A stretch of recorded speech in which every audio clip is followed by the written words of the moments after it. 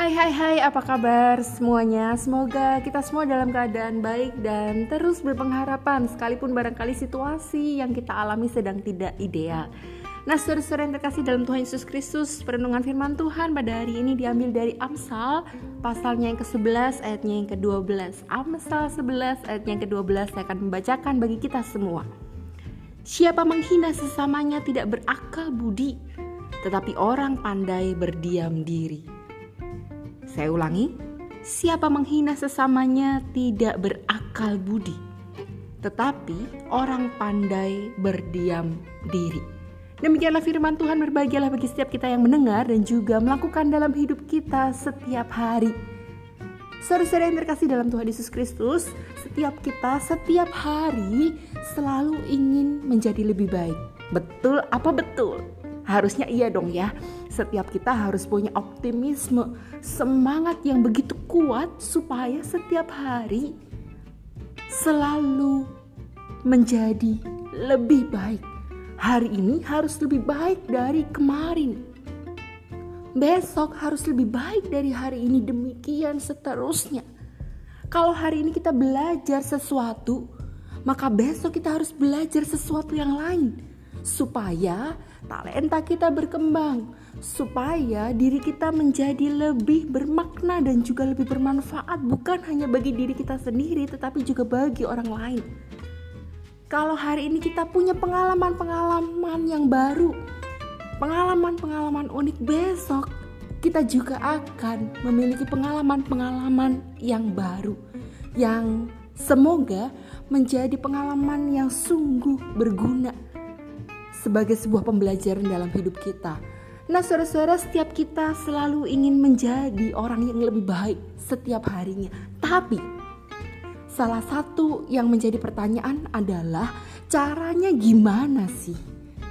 Cara-cara apa yang kita tempuh untuk menjadikan diri kita lebih baik setiap harinya? Ironis, seringkali ada begitu banyak orang, semoga anak-anak Tuhan enggak ya, ada begitu banyak orang yang mau menjadi lebih baik tapi menggunakan cara-cara yang tidak pantas. Ingin menjadi lebih baik dari rekan-rekan kerjanya, dari rekan-rekan di perkuliahan atau di kantornya, atau dimanapun berada, tapi dengan cara menjelekkan orang lain. Hey, ingat ya, ketika kamu menjelekkan orang lain, itu tidak akan menambah nilai plus dalam diri kamu.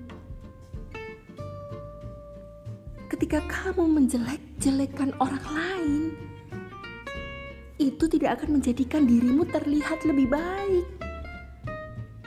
Malah justru sebaliknya, kalau kamu menjelekkan orang lain, itu akan mengurangi nilai di dalam dirimu. Jadi teman-teman yang terkasih dalam Tuhan Yesus Kristus, ingat tujuan kita menjadi lebih baik setiap hari.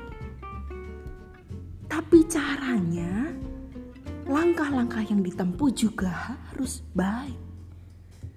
Gak bisa dan gak akan pernah bisa kita menjadikan diri kita lebih baik dengan cara menjelekkan orang. Misalnya, ada begitu banyak orang yang mau tampil baik, tapi kemudian ngomongin kejelekannya orang.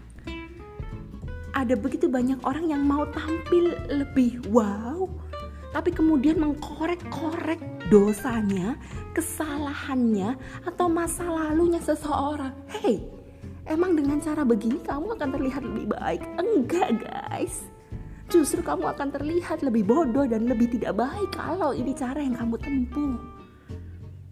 Lihat apa yang diperkatakan oleh Amsal. Siapa menghina sesamanya tidak berakal budi. Ketika kita ingin tampil lebih baik dengan cara menghina orang lain, menjelekkan orang lain, Amsal mengatakan, justru di titik itulah kita menjadi orang-orang yang tidak punya akal budi. Jadi hati-hati. Mari evaluasi lagi. Tujuan kita menjadi lebih baik setiap hari. Tapi caranya apa enggak? Cara yang kita tempuh, langkah yang kita ambil berkenan apa enggak di hadapan Tuhan? Hari ini kita mengevaluasi diri kita kembali ya. Apakah selama ini keinginan kita, cita-cita kita, mimpi-mimpi kita, semua yang baik kita tempuh dengan cara yang baik?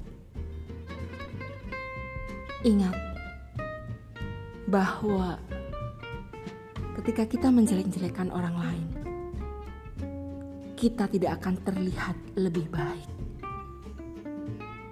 Ketika kita menghina orang lain, kita tidak akan terlihat lebih wow. Justru sebaliknya, ketika kita menjelek-jelekan orang lain, nilai-nilai positif dalam diri kita akan berkurang. Mulai hari ini ambil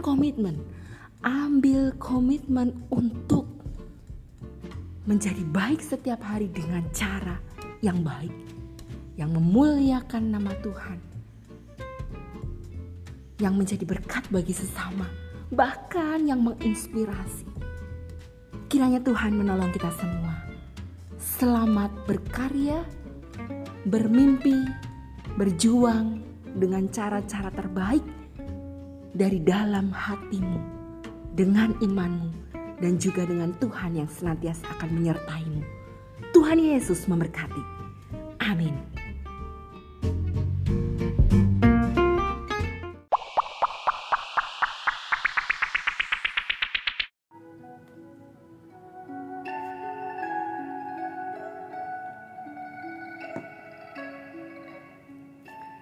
Selamat pagi saudara-saudara yang terkasih dalam Tuhan Yesus Kristus.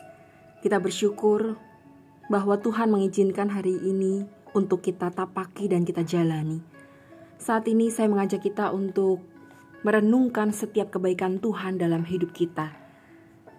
Firman Tuhan dalam perenungan hari ini diambil dari Kolose 3 ayatnya yang ke-23.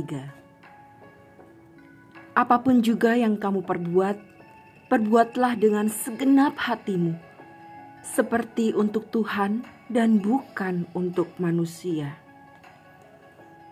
Saudara-saudara yang terkasih dalam Tuhan Yesus Kristus, kita semua pasti ingat tentang Bunda Teresa. Ya, Bunda Teresa adalah sosok biarawati yang terpanggil untuk melayani orang-orang miskin yang ada di Kalkuta, India. Dalam suatu wawancara di tahun 1974, ia berkata, "Saya melihat Tuhan dalam diri manusia." Ketika kita membasuh penderita lepra, saya merasa sedang merawat Tuhan sendiri. Nah, bukankah hal itu merupakan pengalaman yang paling menakjubkan? Di India, biaya pembakaran mayat sangatlah mahal. Biaya itu tidak dapat terpenuhi oleh orang-orang miskin. Oleh sebab itu banyak orang tua yang sudah sekarat dibuang oleh anak-anaknya ke tempat pembuangan sampah karena mereka tak mau menanggung biaya kremasi. Pada suatu petang Bunda Teresa memungut 4 orang dari jalan. Salah satu dari mereka dalam kondisi yang sangat buruk. Bunda Teresa memberitahu para suster, "Kalian merawat yang 3 orang. Saya akan merawat orang itu yang kelihatan paling buruk." Bunda Teresa menaruh orang tersebut di tempat tidur dan ia memegang tangan Bunda Teresa sambil berkata, "Terima kasih." Lalu orang itu meninggal. Seorang anak laki-laki dipungut dari selokan. Sebagian badannya sudah dimakan ulat. Dan setelah dibawa ke rumah perawatan, ia hanya berkata, "Saya telah hidup seperti hewan di jalan, tetapi saya akan mati seperti malaikat, dikasihi dan dipedulikan." Setelah mereka membuang semua ulat dari tubuhnya, dengan senyum ia berkata, "Ibu, saya akan pulang kepada Tuhan." Lalu ia meninggal.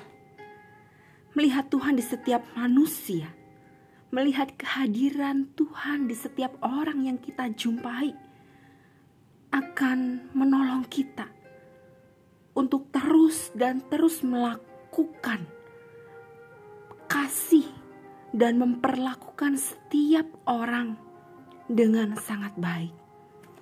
Saudara-saudara yang terkasih dalam Tuhan Yesus Kristus, hari ini kita akan berjumpa dengan banyak orang. Entah dalam perjumpaan-perjumpaan secara nyata ataupun perjumpaan-perjumpaan secara virtual. Tapi yang terpenting adalah mari kita belajar dari Bunda Teresa yang melihat sosok Tuhan, wajah Tuhan dalam setiap pribadi yang ia jumpai. Dan dengan demikian, kita akan menjunjung tinggi penghargaan kepada orang lain. Penghargaan kepada setiap orang yang kita jumpai tanpa terkecuali. Kiranya Tuhan menolong kita, membersihkan hati kita, dan memampukan kita untuk melihat wajah Tuhan dalam setiap orang yang akan kita jumpai hari ini. Kristus menolong kita. Amin.